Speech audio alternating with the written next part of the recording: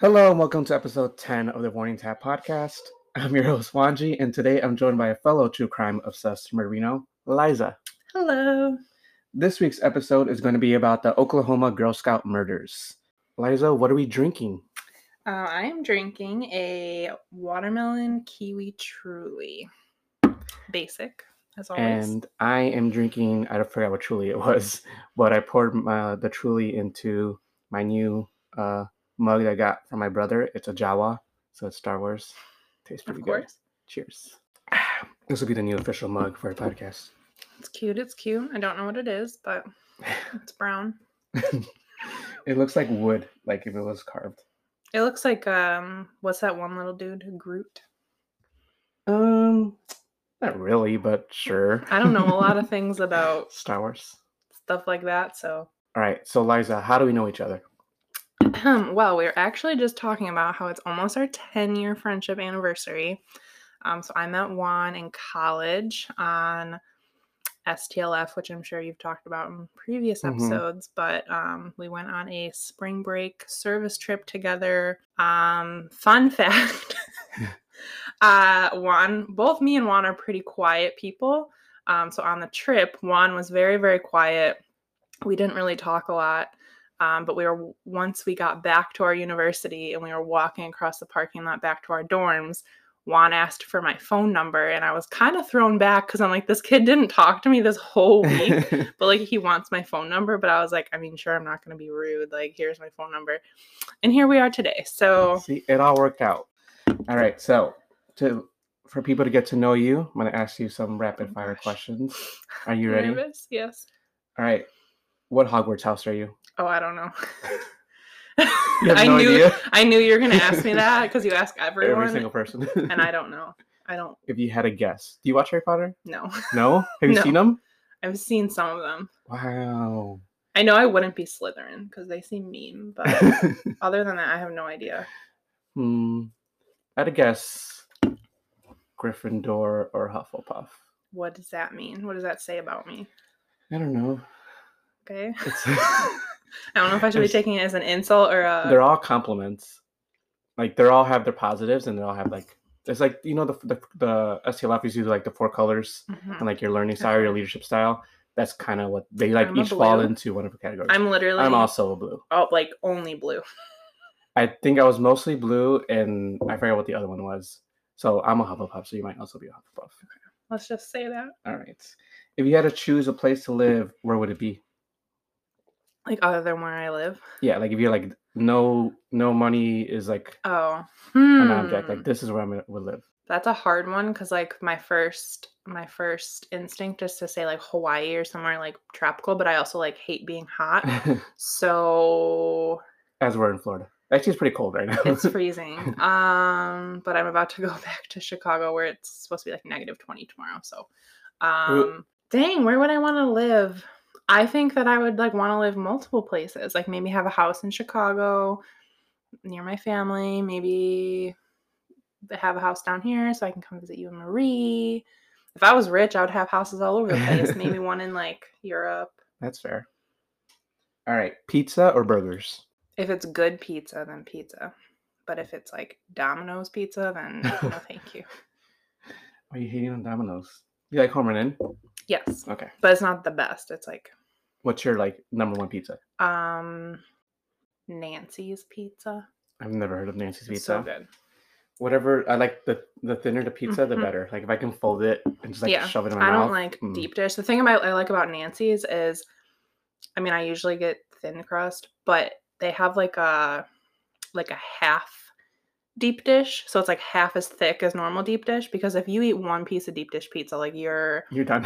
Especially if you're lactose intolerant, like it's over for you and like you're full. Me. But Nancy's has like a thinner one that's like still has the same taste and everything, but it's just not as filling, so they've got options.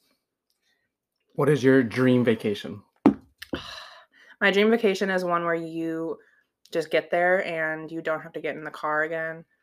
You can just like sit on the beach and relax and literally just relax. Like, I think that when I was younger, I thought vacations had to be like, go see all the sights and do all the things. But now that I'm like working full time and old, it's like when I go on vacation, I just want to relax. Yeah. Like when we went to Myrtle Beach, that was perfect. Like there were days we didn't even get in the car. Like we just sat on the beach all day. So drink, got high, sat there. Yep. All right, last one. Would you rather have no sense of smell or no? I mean, I guess smell, because I couldn't imagine not ever tasting food again. Like if you couldn't taste food, what's the point of eating? But with that, I think the only positive is like if you can't taste your food, then like maybe you wouldn't crave things that are bad. Like if you can't taste it, you might as well eat fucking kale every day. But I think smell would be like the least, like I think you would get more used to it. Yeah, I feel like there's more positives. The only thing is like if I smelled and I couldn't, if I didn't know, or like I had my great aunt lost her sense of smell in a car accident. And sometimes like you would go to her house and you'd be like, Auntie, like it smells like garbage, or like, and she wouldn't know because she couldn't smell. So that might be a little tricky, but. So you need a partner to. Yeah, I would need someone to live with me who could smell. All right. Before we go into the Oklahoma Girl Scout murders, we're going to go into a quick break and we'll be right back. Thanks to our monthly supporters, this episode is brought to you by Leanna, Robert, Anne Marie, and Kevin. Now to the show.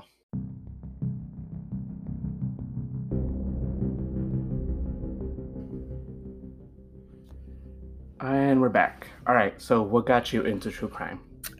I feel like I've been into it as long as I can remember.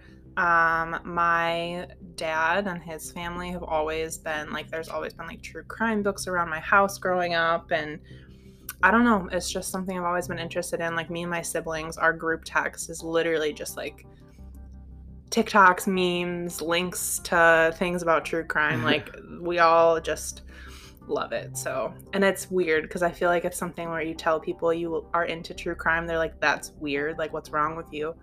And I don't know how to describe it. It's like I don't enjoy it because obviously most of them are like extremely sad, but it's just like interesting. It's just interesting. I don't know. Yeah, I mean, I started listening to My Favorite Murder, the podcast, and they say the same thing. They're like, we're not like laughing at these people who are dying or dead or cheering on the murderers, but we just like true crime is just like, it's like a genre. It's like, yeah, and I think it's too like it's bringing, especially right now, I feel like it's so big with like podcasts and everything that it almost like is like telling people stories that aren't here to tell it for themselves. And like there have been crimes that have been solved because attention has been brought to it, like from the media or like podcasts or things like that. So I don't know, I feel like if I was brutally murdered, like I would at least hope that someone out there was like researching it and making a podcast on it, like telling your story. Yeah, I guess we kind of talked about it. Why do you think people love true crime? Like, what is the obsession? Because I'm obsessed with true crime, but also like scary movies. So I think for me, they kind of fall in similar categories. I think it's almost, for me, it's just like that it's so unbelievable that I'm like, how are there people out here who could literally murder someone? How, like, I don't know. It's just like so unbelievable to me that it's like draws you in, I think. Like we were watching the one about the guy who killed his wife and 2 daughters. Yeah, like Chris just Watts. Get a divorce. Exactly. It's like, what? Like, I think it goes into like an analysis of your brain too. It's like, how could you, like, how did Chris Watts kill his entire family when literally all he could have done is just been like, I want a divorce? Like, why? Literally millions of people get divorced every year, but you decided to fucking kill your wife and 2 baby kids and your unborn child. Like, I don't understand. Like, I feel guilty if I had stepped on someone's toes. So I don't know how people can go from that to like fucking murdering somebody. Like, exactly. And I think too, something that's cool is like being into true crime almost like makes you like paranoid, but it also like makes you prepared. Like I like make sure every time I get in my car, I immediately check the backseat and I lock the doors. And it's just like, I feel like I'm always so aware. Whereas people, like, I know people who like don't lock the door to their house when they go to sleep. And I'm like, someone could literally murder you. And they're like, oh, that would never happen. I'm like, yeah, I bet that so-and-so never thought that was going to happen either. Like, I feel like I'm super... I feel like most of the murders never thought that it would happen to them. So I'm always like super aware of my surroundings. And I feel feel like there is some good that comes out of it. So why did you decide to choose to talk about the Oklahoma Girl Scout murders? Okay, so I remember I first heard about this case. I was listening to a podcast, I think it was Generation Y, and I had never heard about it before. But so this is a murder that happened in the 70s at a Girl Scout camp in Oklahoma. And I worked at a Girl Scout camp in Illinois while I was in college. I worked there for 4 summers. And so when I saw it, I was like, oh crap, like this is gonna like hit home for me because, I've like been in this exact situation, and like it did. I can exactly picture, like when I hear about the story, like I picture my camp that I worked at, and it's just like, I don't know, it's like personal to me. So the Oklahoma Girl Scout murders, basically there was a Camp Scott in Mays County, Oklahoma, and it was June 13th, 1977 when this all occurred. So the day before, June 12th, it was the first day of camp for the summer. And I believe the girls were going for 2-week sessions. So the bus picked them up from the Girl Scout office in Tulsa, Oklahoma. So they all got on the bus, and then it was like a 50-mile drive to the camp. The camp was huge. It was 410 acres of forest, and there was about 140 campers that were going to be attending that first session. So I actually read an article. It was from Tulsa World, and it kind of was from the perspective of an older camper. Her name was Michelle Hoffman, and I believe she was like a counselor in training. She was 15 and wasn't really a camper anymore, but wasn't old enough to be on staff, so she kind of like helped out the counselors. And she talks about how she got on the bus that day, and there was one girl, Denise Milner. She was 10 years old, and she was very like apprehensive and nervous about going to camp. She didn't want to go, but her mom made her, said, just try one night. If you don't like it, you can call me tomorrow. So Michelle Hoffman kind of took her under her wing and like promised her mom that she would watch over her, and that promised her mom, like, if she really didn't like it, she would let her call the next day to come home. So she kind of like was her little buddy, and she helped her like move into her tent and all that. So it was Denise Milner, she was 10, and then there was 2 other girls in her tent. Michelle, I think it's pronounced Gousset, Michelle Gousset, she was 9, and then Lori Farmer was 8, and they all shared a tent together. So they get to camp, they're staying in, and basically this is exactly how my Girl Scout camp was set up as well, and I believe most Girl Scout camps are separated into like different tent or cabin units. So they were staying in the Kiowa unit, and they're like platform tents. So it's like a big, like 12 by 14 foot, like wooden platform. It kind of looks like a pallet, I guess, like a wooden pallet. And then it's like a canvas tent that gets put up every season, and then there's just like 4 cot beds inside. And this is why this case like hits home for me, is because like I literally spent every summer of my college years sleeping in tents just like this. So the girls, Michelle, Lori, and Denise, were staying in tent 8, I believe. Some articles say tent 7, tent 8, but basically it was like the last tent in the line. So basically the tents were set up in like a horseshoe pattern, and the counselor tent was the first one, and then the ones that the girls were staying in were the last one, and it was closest to like the bathroom and the showers. So I guess it had like rained all that day, so they ate dinner, and then they couldn't be outside, so they just went back to their tents and were hanging out. The article said that they were all 3 of them were pretty quiet, but they really like hit it off, and their tent was actually like kind of getting loud because they were stuck in there. They couldn't go outside. So they went to bed that night. It was their first night at camp. And unfortunately, the next morning, one of the counselors got up early so she could be the first one to the shower. and she saw something in the woods, kind of like on the trail, and it was like a sleeping bag. And when she went up to it, she found one of the girls inside the sleeping bag, like clearly was deceased, had been like badly beaten. And then she looked over and saw the two other girls in their sleeping bags looking the same way. So they had been all three of them had been bludgeoned. Lori and Michelle had been bludgeoned to death, and then Denise had been strangled. And they all had been badly beaten and sexually assaulted before they died. And from what police could tell, Michelle and Lori were killed inside the tent, and then Denise was dragged into the woods and killed there. So a couple of things that that I've read about or heard, and some of this stuff I found in this article, other things I just remember from what I've listened. I think I've listened to like 3 or 4 different podcasts about this case. But the night before, the counselor who actually found them said that she had heard some like weird noises coming from outside. She's like, it didn't sound like a human, it didn't sound like an animal, it was just like this weird like groaning, moaning noise kind of. So she actually, according to this one article, she actually got out of the tent and like looked around and didn't see anything. So she went back to bed. And then they were in the Kiowa unit, but then there are also several other units on this 410-acre property.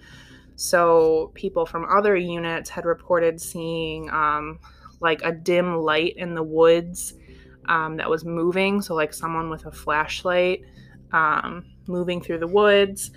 Another girl said that she actually was awoken by someone coming into her tent with a flashlight, but then they left, so she went back to bed.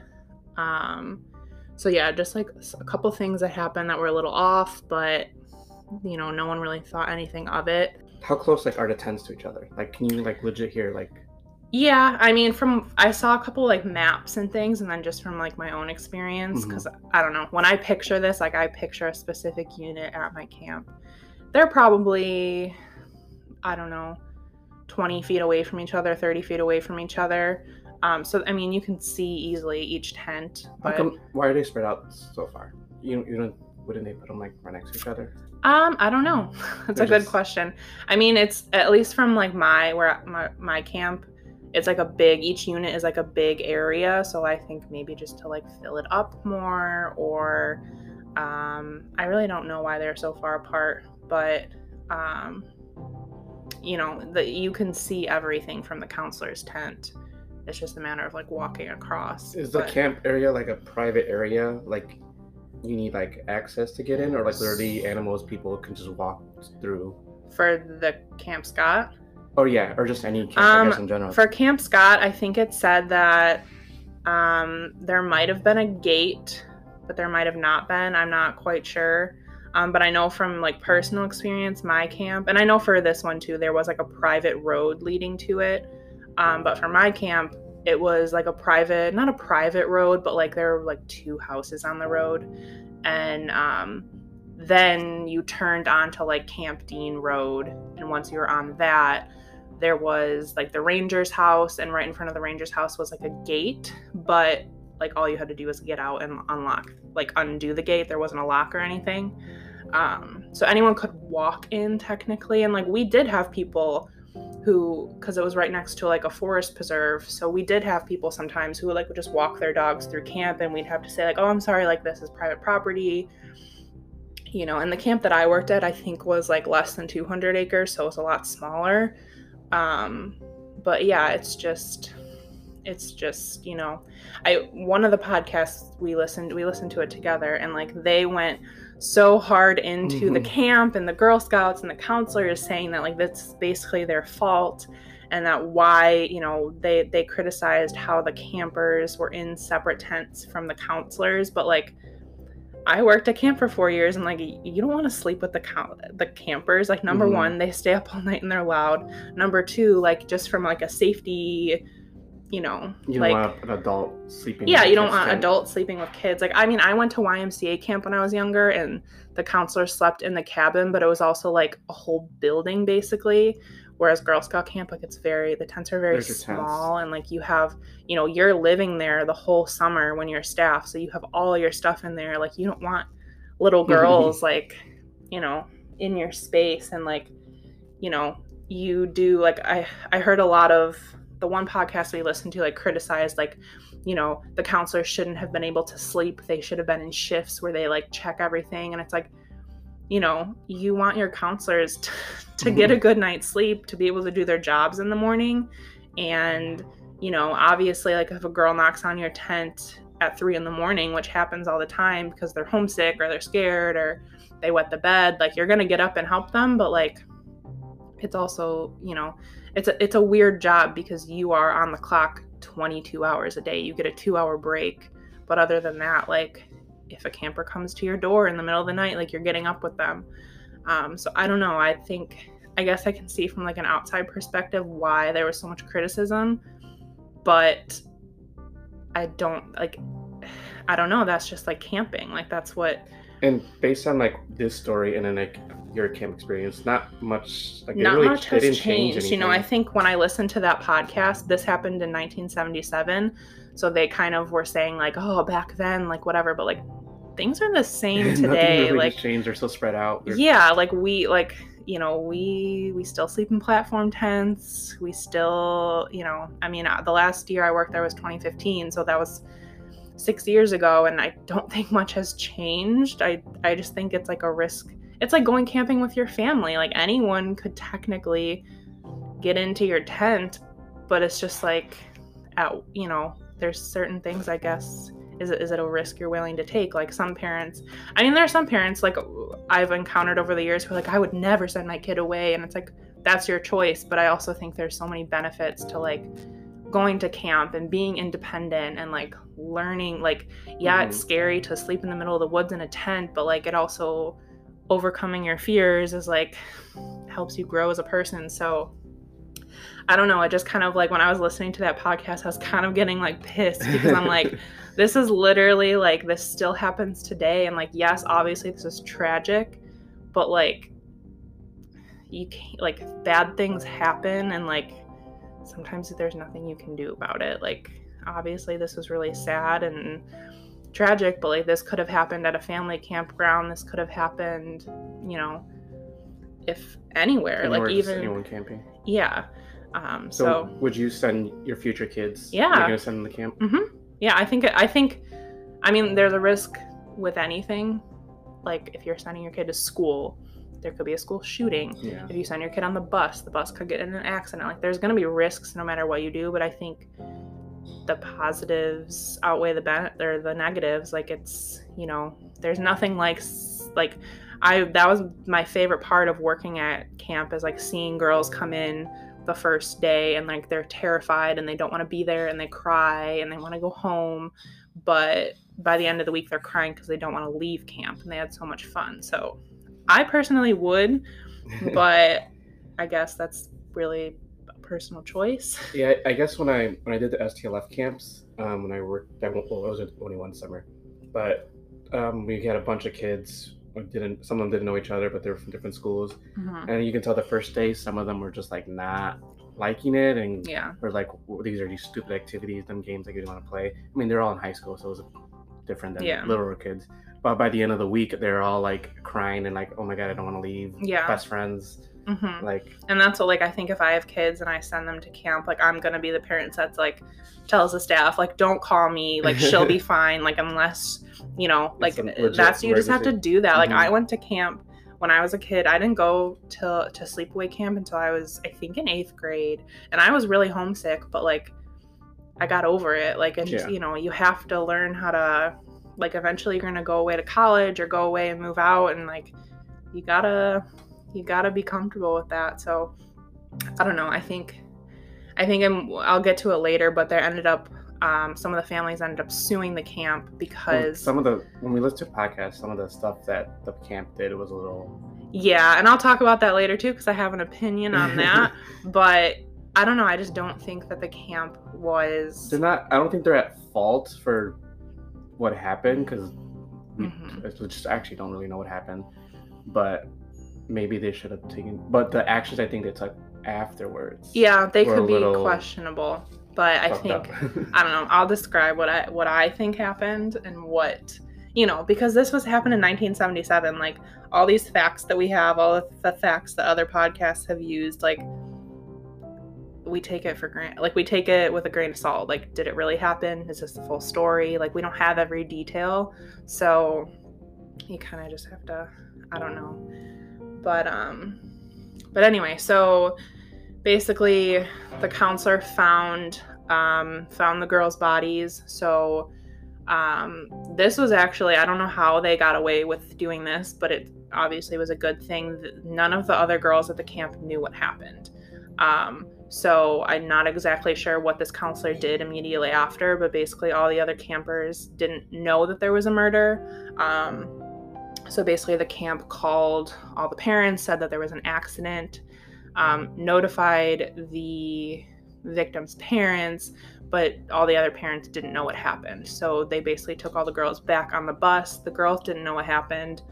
And it said, like, they were just told there was an accident. So all the parents that were there waiting were, like, praying that their kid got off the bus, because they didn't know what had happened. But when they found the bodies, there was a red flashlight on top of their bodies. A crowbar, duct tape, and nylon rope were also found nearby. And then inside the tent, there was a shoe print for a men's 9.5 shoe found in the tent. And then actually a landowner nearby, near the camp, said that they had heard a lot of traffic on the remote road leading to camp between 2:30 and 3 a.m. Like car traffic or people? Like car traffic. Okay. So, that could be just hearsay, or, they said that the murders happened anywhere between 11 p.m. and 6 a.m. So, yeah, but clearly the stuff that was left behind made it obvious that, like, someone had been there. Yeah. So the families of the victims were notified, like I said, and then they brought all the other campers back to the Girl Scout headquarters, back to their families. So the controversy that we kind of hinted at is that it was reported on one of the podcasts, or a couple of them, I've heard it a few times, that the camp admin called their lawyers or their, like, insurance company before they called the parents, and they were saying, like, how awful that was and that was wrong and blah blah blah. So I guess they called the police first, then they called their insurance company, and then they called the parents. So I also, in addition to having worked at camp, I also right now I work full-time in recreation. I oversee, like, summer camp programs and, like, childcare programs. And anytime anything, obviously nothing this bad has ever happened, like, at the place that I work, but we call our insurance company anytime anything happens. And I think there's a lot of, like, they've gotten a lot of criticism for doing this, but, like, also, in my opinion, what I think maybe happened is one person called the police, one person called the parents, and one person called the insurance company, probably around the same time frame. Like, your insurance company is there to, number one, manage risk, but number two, like, they're lawyers. They're gonna tell you how to respond to situations and what you should be doing, and not just to, like, save face, but also, like, to make sure everyone else is safe, to make sure, like, all your ducks are in a row and things like that. So yes, it does sound shitty that, like, they were calling their lawyers before they called the parents, but, like, in my opinion, it's probably not what happened. It was probably, like, multiple people dealing with the situation at once. And, I think that the police should have been the ones to notify the parents that their kids had died. Like, I don't think that needed to be the camp's responsibility, because it wasn't, like, it's not like a boating accident happened, or like a kid drowned in the pool. Like this was like an outside person coming in, like a crime was committed. So I think that the police should have been the ones telling the parents. And I don't know, I just don't think like I know there's a lot of controversy about the order that people were called, but I don't think. But also, I think it said in there, didn't they tell the families that they just died of an accident? They didn't really explain what actually happened. And I think one of them had said that they called emergency contact and told them, and that person, I guess let's just say it's an aunt, ended up calling the parents to tell them what happened. Yeah, and I mean that, yeah, it's kind of like, what is even in a situation like that, like nothing is right. Like it, you know, every kid that comes into my care at my job, like we have emergency contacts, and that the reason is if something happens and the parents don't answer the phone, you're going to call the emergency contact. Like the parents wrote down someone they trusted for a reason. So I don't know. It's like, it's a tragic situation. And like, there is really no right answer. But in my opinion, it probably, people are taking it way too literally when they're like, they called the insurance company before. And like I said, I think it should have, whether they told the parents it was just an accident or like they were brutally murdered, like I think that should have been the police dealing with that, because they're trained in how to tell people things like that. Whereas like a camp director, like I would not want to be the one to do that. So yeah, I think that kind of, I don't know, that was part of that podcast we listened to where I was like, I don't know about that. Yeah, they were going hardcore. I'm like, they were like, this camp. Yeah, they're like, I would never. And I'm like, I mean, that's a personal choice, but like, camp is fun. So, and then actually the camp never reopened after this happened. They shut down and have never reopened. And then 2 of the families actually sued the Girl Scout Council for negligence, saying that the tent that the girls were in was too far. It was 86 yards away from the counselor's tent. So they claimed that was negligence, but it went to trial and the camp won. I think it was like the jury was split 9-3, saying that, you know, basically, and this is kind of what I said before, like it said the jury decided to, you know, to lean towards the camp because then the whole idea of camp and camping is like put at risk if you're saying that it's negligence to have a tent this far away from another tent. Like if you're going to get that technical, then like what's the point of even having camps or camping? It wasn't the layout, I know you said it was like a U-shape, but between where the girls were and where the counselors were, there was a building in the middle, like the showers? There was like I think the showers were more close to the girls' tent, but then there was like a kitchen, and we had these at my camp. They're called summer kitchens, and they're basically just like a 1-room building that has like, you know, big windows, and it just has like all the it's like a rain shelter / has like all of your kitchen stuff for like cooking over the fire. So if that was the case, then that maybe is you know, you don't want to have like your view blocked. But then again, like maybe I know where I worked, like we got to choose our tent. We could pick, and honestly, we'd just pick the best one, the one with the least amount of spiders. Like we had to live in it all summer, so we would pick which one. So maybe at some point, like the camp director should have stepped in, and if there, you know, at my camp there was nothing obstructing view. Yeah. But if there was something obstructing view, then like maybe rethinking that. But yeah, so they did have a suspect pretty quickly, and his name was Gene Leroy Hart. So there was actually a big Cherokee Indian tribe in the area, so he was a member of that, and he was actually raised 1 mile from Camp Scott, which I think is interesting because obviously he was very familiar with the area and probably had been to the camp, or at least was very familiar with the area and like, you know, the roads and the woods and all of that stuff. So was there like DNA or semen or anything found? There was, and I'll get to it in a little bit. Okay. But it was so long ago that the testing wasn't really, I know they've tried to retest it in like recent years, but it's just too deteriorated. But So this Gene Hart, he actually is a convicted rapist, and he raped 2 pregnant women, and he actually used duct tape and nylon rope, which were 2 of the things found at the scene, to subdue them. He didn't kill them, they survived. But one of the women actually recalls him making like strange noises during the attack, which sounded similar to the noises that counselor had heard. How did they describe it? Like it was like almost like animal noises. Yeah, it was like animalistic. That's why they thought it was an animal. Yeah. So he was convicted for those 2 rapes and then also 4 counts of first-degree burglary. So he was in prison with a 308-year sentence, and he escaped. So he escaped from prison 4 years prior to the murders, and they had never, found him. I don't know how hard they were looking, but he escaped from prison 4 years prior and was kind of just like living on the run.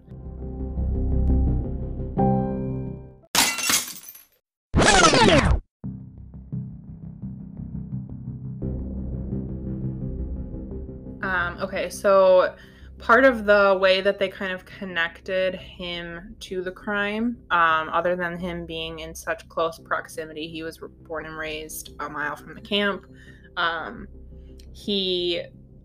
They found a cave nearby the camp. I'm not sure how far it was, but I know it was like pretty within like a couple miles. And it was clear that someone had been living in the cave for a period of time. And some of the items that they found in the cave were items that he had in prison. So it made it obvious that he had been living there. So a couple other things that they found in the cave that were interesting. And I heard this on but I wasn't able to find it in any articles, but I heard it in a couple other podcasts that a bunch of the counselors reported that they had stuff missing from their tents. But one of the things that they had, like a lot of them had missing, were eyeglasses, which I think is interesting because it seems from all the research that he was just like into women's eyeglasses. But in my perspective, like I wear glasses and I'm very blind without them. So it would be pretty smart if you were going to commit a crime that you stole people's glasses, because then if they heard you, that they can't see. Like if someone stole my glasses, I'm pretty much useless. Like I'm, especially in the dark, like you could do whatever you wanted and I'm not going to see you. I can't see facial features or expressions to get really close. I couldn't even see, I couldn't see any. I'm very blind. But so I thought that was interesting. Whether he did it on purpose or just as like a weird fetish. Is interesting. But he also, when he was finally arrested, so I think it was 10 months. So they searched for him for 10 months, and when they arrested him, he was wearing women's eyeglasses, which is interesting. But they did confirm that some of the glasses and sunglasses that were found in the cave were the counselors. So the eyeglasses, there's some items that he had with him in jail that were found there. There was a roll of duct tape that matched tape that was on the flashlight. And I guess the flashlight, he had like kind of rigged it to where like only a sliver of light came out so that it was like dimmer so he could walk through the woods undetected. So I don't know if he had like taped it or what, but the tape found in the cave matched the tape that was left at the scene. And then actually there was crumpled up newspaper inside the flashlight. I don't know if you like use the flashlight and like the big clunky batteries. Sometimes it'll make noise. So he put crumpled up newspaper inside the flashlight, and the newspaper inside the flashlight was from the same paper, like same day, everything, as some newspaper that was found in the cave. They also found women's underwear and then newspaper clippings in the cave. So it was pretty clear that this Gene character was in the cave. So in my opinion, like that pretty much, I mean, this dude isn't a good dude. Like a lot of the evidence points to him. Yeah. So they also did some DNA testing. So I guess there was semen and hair left at the scene. And then there was also a partial fingerprint on the flashlight. But like I said, it was 1977. So there wasn't a lot of DNA testing available. But I guess in 1989, they did some DNA testing on the hair. And it was a partial match. I don't know how DNA testing works or how it worked back then, but apparently like there was 5 markers and 3 of them were the same as Gene. So it was a partial match. It could have been. It didn't rule him out, and it didn't like confirm. Yeah. But it was a partial match for him. So they searched for him for 10 months and found him. And then in March of 1979, he went to trial, but he was acquitted. I think just because there wasn't enough evidence. And then he still had 305 years of his 308-year sentence to serve for his other crimes. So it's not like he was going to be running free. But he actually died in prison of a heart attack just a couple months later. So he went to trial in March of 79. June of 79, he dropped dead. So we really are never going to know exactly what happened. My opinion is that, I mean, what are the chances? And if you think, like, this guy, clearly he's committed rapes, he's committed burglaries, I think that he was probably very familiar with this camp. Like, he grew up there, and I bet you that he spent his childhood years exploring, sneaking around. Like, he probably knew this place like the back of his hand. So, in my opinion, I think that it was most likely him. But unfortunately, we'll never know. And then there were a couple other things that happened before the murders that were kind of questionable. Or actually, I mentioned a few of them already. But one thing that I didn't mention was a counselor reported that 2 months before the murders, during like a training session, her cabin had been ransacked and a bunch of stuff was stolen, which could have been the stuff that they found in the cave. But there was also a note left that said, "I'm on a mission to kill 3 girls in tent 1." So again, we don't know for sure if this is true or if she made it up or what, but I don't know. I kind of feel like that goes along with like the theory that he really knew this place like the back of his hand. Like, he probably knew when they were coming for the summer. He probably knew, you know, how many girls were in each cabin. He probably knew all this information because he probably been stalking the place since he was a kid. Wasn't for the girls, wasn't there supposed to be 4 in that tent, and one of them there was like they just mixed up the name or something? I heard in one of the other podcasts, or a couple of them, that there was supposed to be a 4th girl in the tent, but they had accidentally like assigned her to a different unit. And she had already like moved her stuff in, so they're like, you know what, just stay there for tonight, we'll move you tomorrow. So that minor clerical error saved her life. Yeah, so that I couldn't even imagine like being that. And I think one of the other parents had said that they were trying to figure out what week for the girl to start or something like that. Yeah. Or making her choose between like camps or something. And there was, I think it was Lori. Lori was the one, she was the youngest. She was so adorable. She was the cutest. And I think she really wanted to go to camp, and her parents were like, you're only 8. Like, I don't know. And she had this, I believe it was Lori. It could be wrong. But she was supposed to go to a different camp, like a church camp or something. And at the last minute, she's like, I really want to go to Girl Scout camp. Like, please let me go to Girl Scout camp. So her mom was like apprehensive about letting her go, but she was very independent and just really wanted to go. So she let her. So again, that's like, I can't imagine being her mom and like being like, why did I let her? And then being Denise's mom, where Denise didn't want to go, but she made her go, just like try it out. Yeah, and it's like she was trying to be a good parent. Like, I would do this, like I said before, like I would send my kid and say, don't let them call me, like make them tough it out.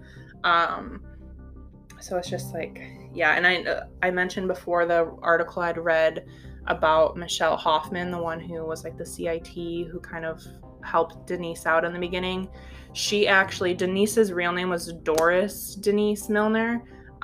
So when I guess Michelle had stayed behind to like help the camp staff like close up and like deal with things, and she actually didn't realize that it was Denise that had died because they were calling her Doris. So when she realized like, oh my God, this is the girl I was supposed to like watch over, and like I promised her mom that I would watch over her, it's just there's a lot of people who I'm sure to this day like are having, of guilt. Yeah. Yes. But yeah, that's the Oklahoma Girl Scout murders. And I don't know, every time I hear this case, it's like I can just picture, you know, I've had so many campers over the years, and it's just like, I don't know, it hits close to home. So yeah, I feel like a lot of these true crimes, the worst ones are the ones that you don't know the answer to. Like, yeah, we kind of have a guess of yeah, who it I was. think it was. And I think it was. but since it's not like 100% Yeah. confirmed, you're like, Yeah. I guess it's better than some of the other ones where you like no clue whatsoever. Missing person cases are the ones that really get me, because it's not even just like who killed them. It's like, are they out there? Are they alive? Were they kidnapped? Like, it's just crazy to me. Like, and it's just crazy to me that, like, I bet there's a lot of missing person cases out there where like they are dead, but it's like we just haven't found their bodies, and it's like, how do you not find it? Like, you know what I mean? Like, if you knew where they last were, it's crazy. Like, I guess this country, this world is huge, and like, you know, especially now that everyone has a camera and there's cameras everywhere. Exactly. And like everyone, I'm sharing my location on my phone with like at least 4 people. Like, someone knows where I'm at. Yeah, like, how do you just, I don't know, it's crazy. Like, I would, if I was a criminal nowadays, like, I would be scared, especially with all the DNA testing. Like, there's been a couple crimes that have been solved through like 23andMe and things like that. Like, and I would just be, you know what I mean? Like, you could have committed a crime, and then your great granddaughter submits her DNA to 23andMe because she wants to know, and now you're fucked. Like, it's just crazy. Yeah, exactly. Like, I did, because they ask you, I did 23andMe, and they asked me if I wanted to like be a part of, I don't know what it's called, but like basically the database, and I was like, yeah, but I'm like, hopefully none of my relatives did anything sketchy, because I'm about exactly, like, I don't know. What would any recommendations you have for people who want to get into true crime? Like any documentaries, any podcasts, TV shows, anything like that?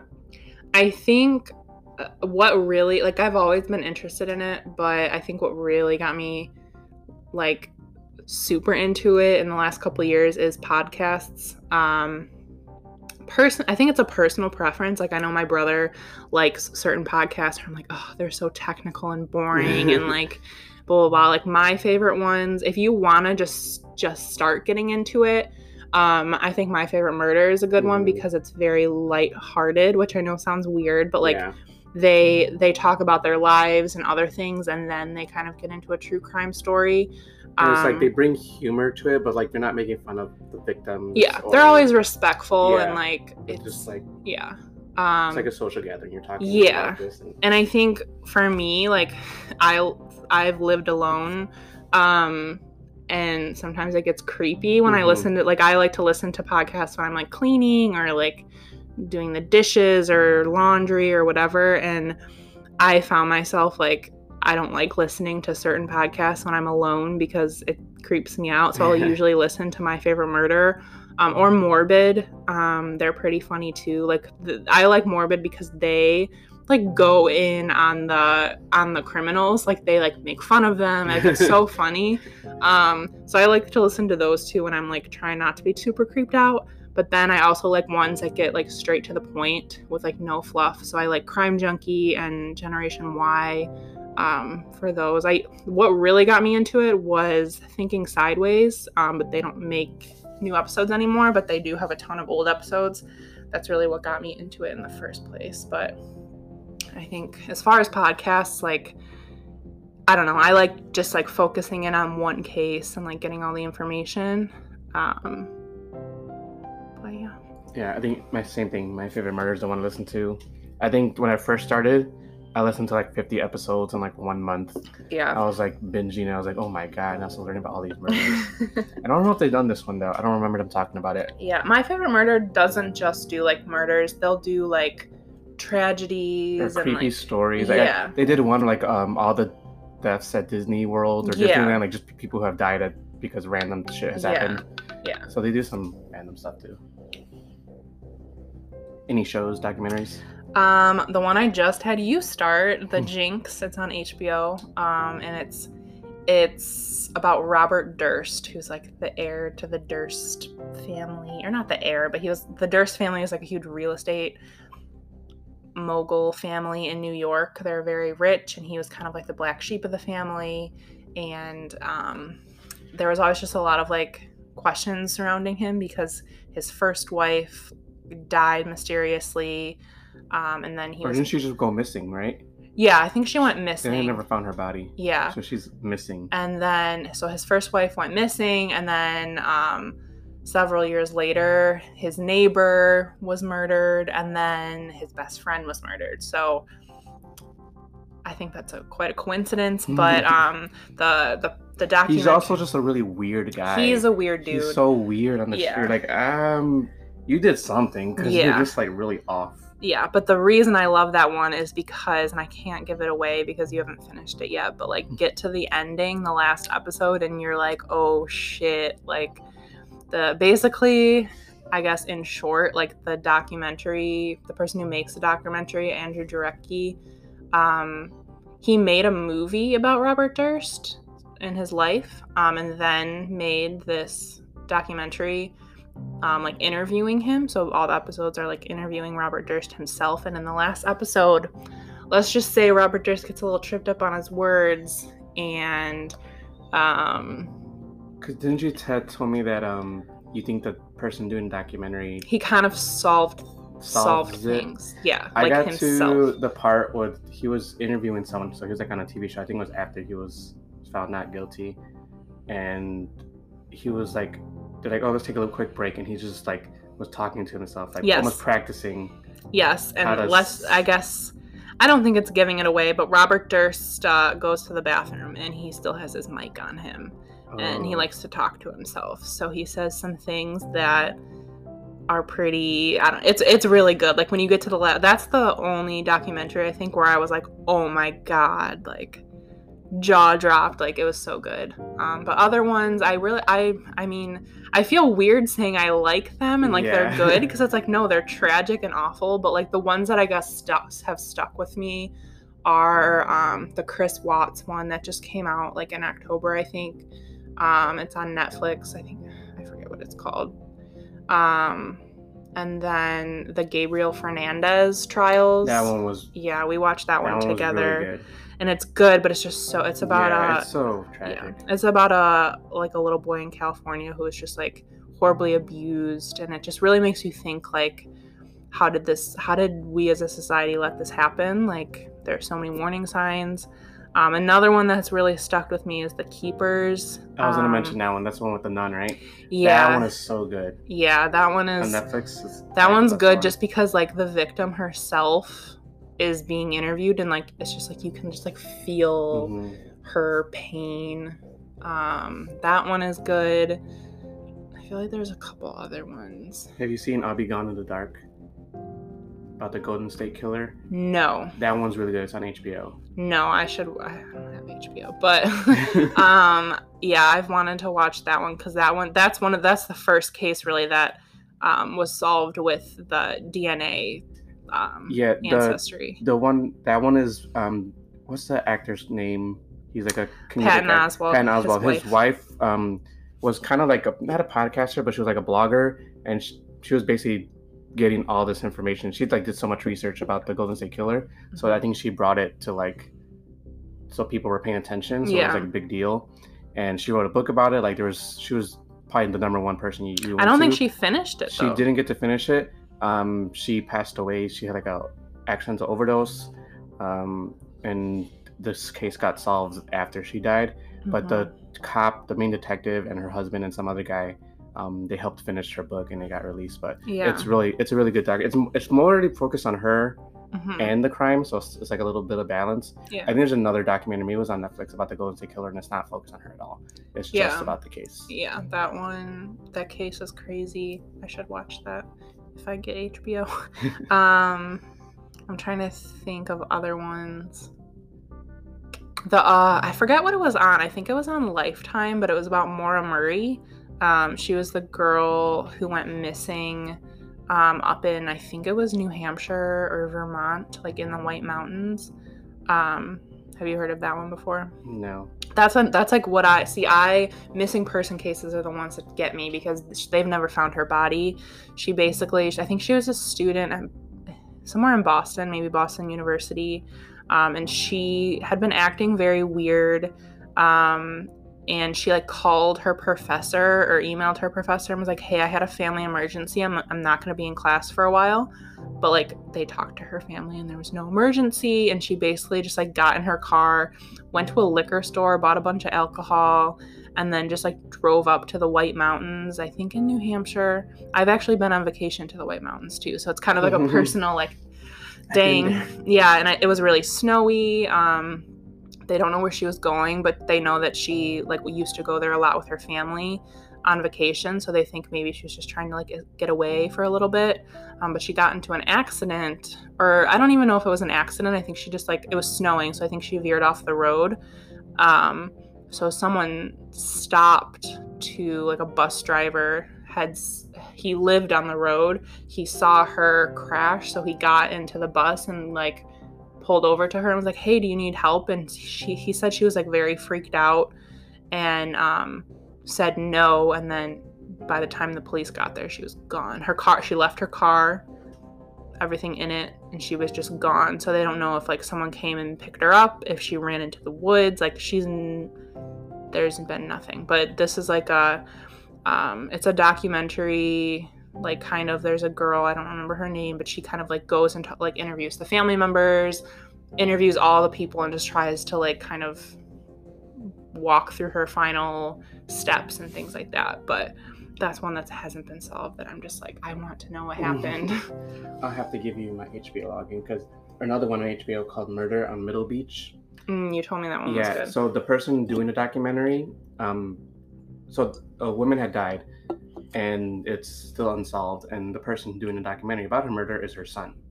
So he's recording documentary, he's interviewing people, and I won't spoil anything, but like basically the first episode you're like, oh, it's definitely the dad, and the second person you're like, oh no, it's the sister, oh no, it's the uncle, it's someone from this group. So like every episode you're like, oh, I know who it is. And it's like so much keeps building and building, like, oh, this is not clear as I thought it was going to be. Yikes. And it's I think it's like 24 episodes, but it's really good. You guys have to watch. Give me that long in.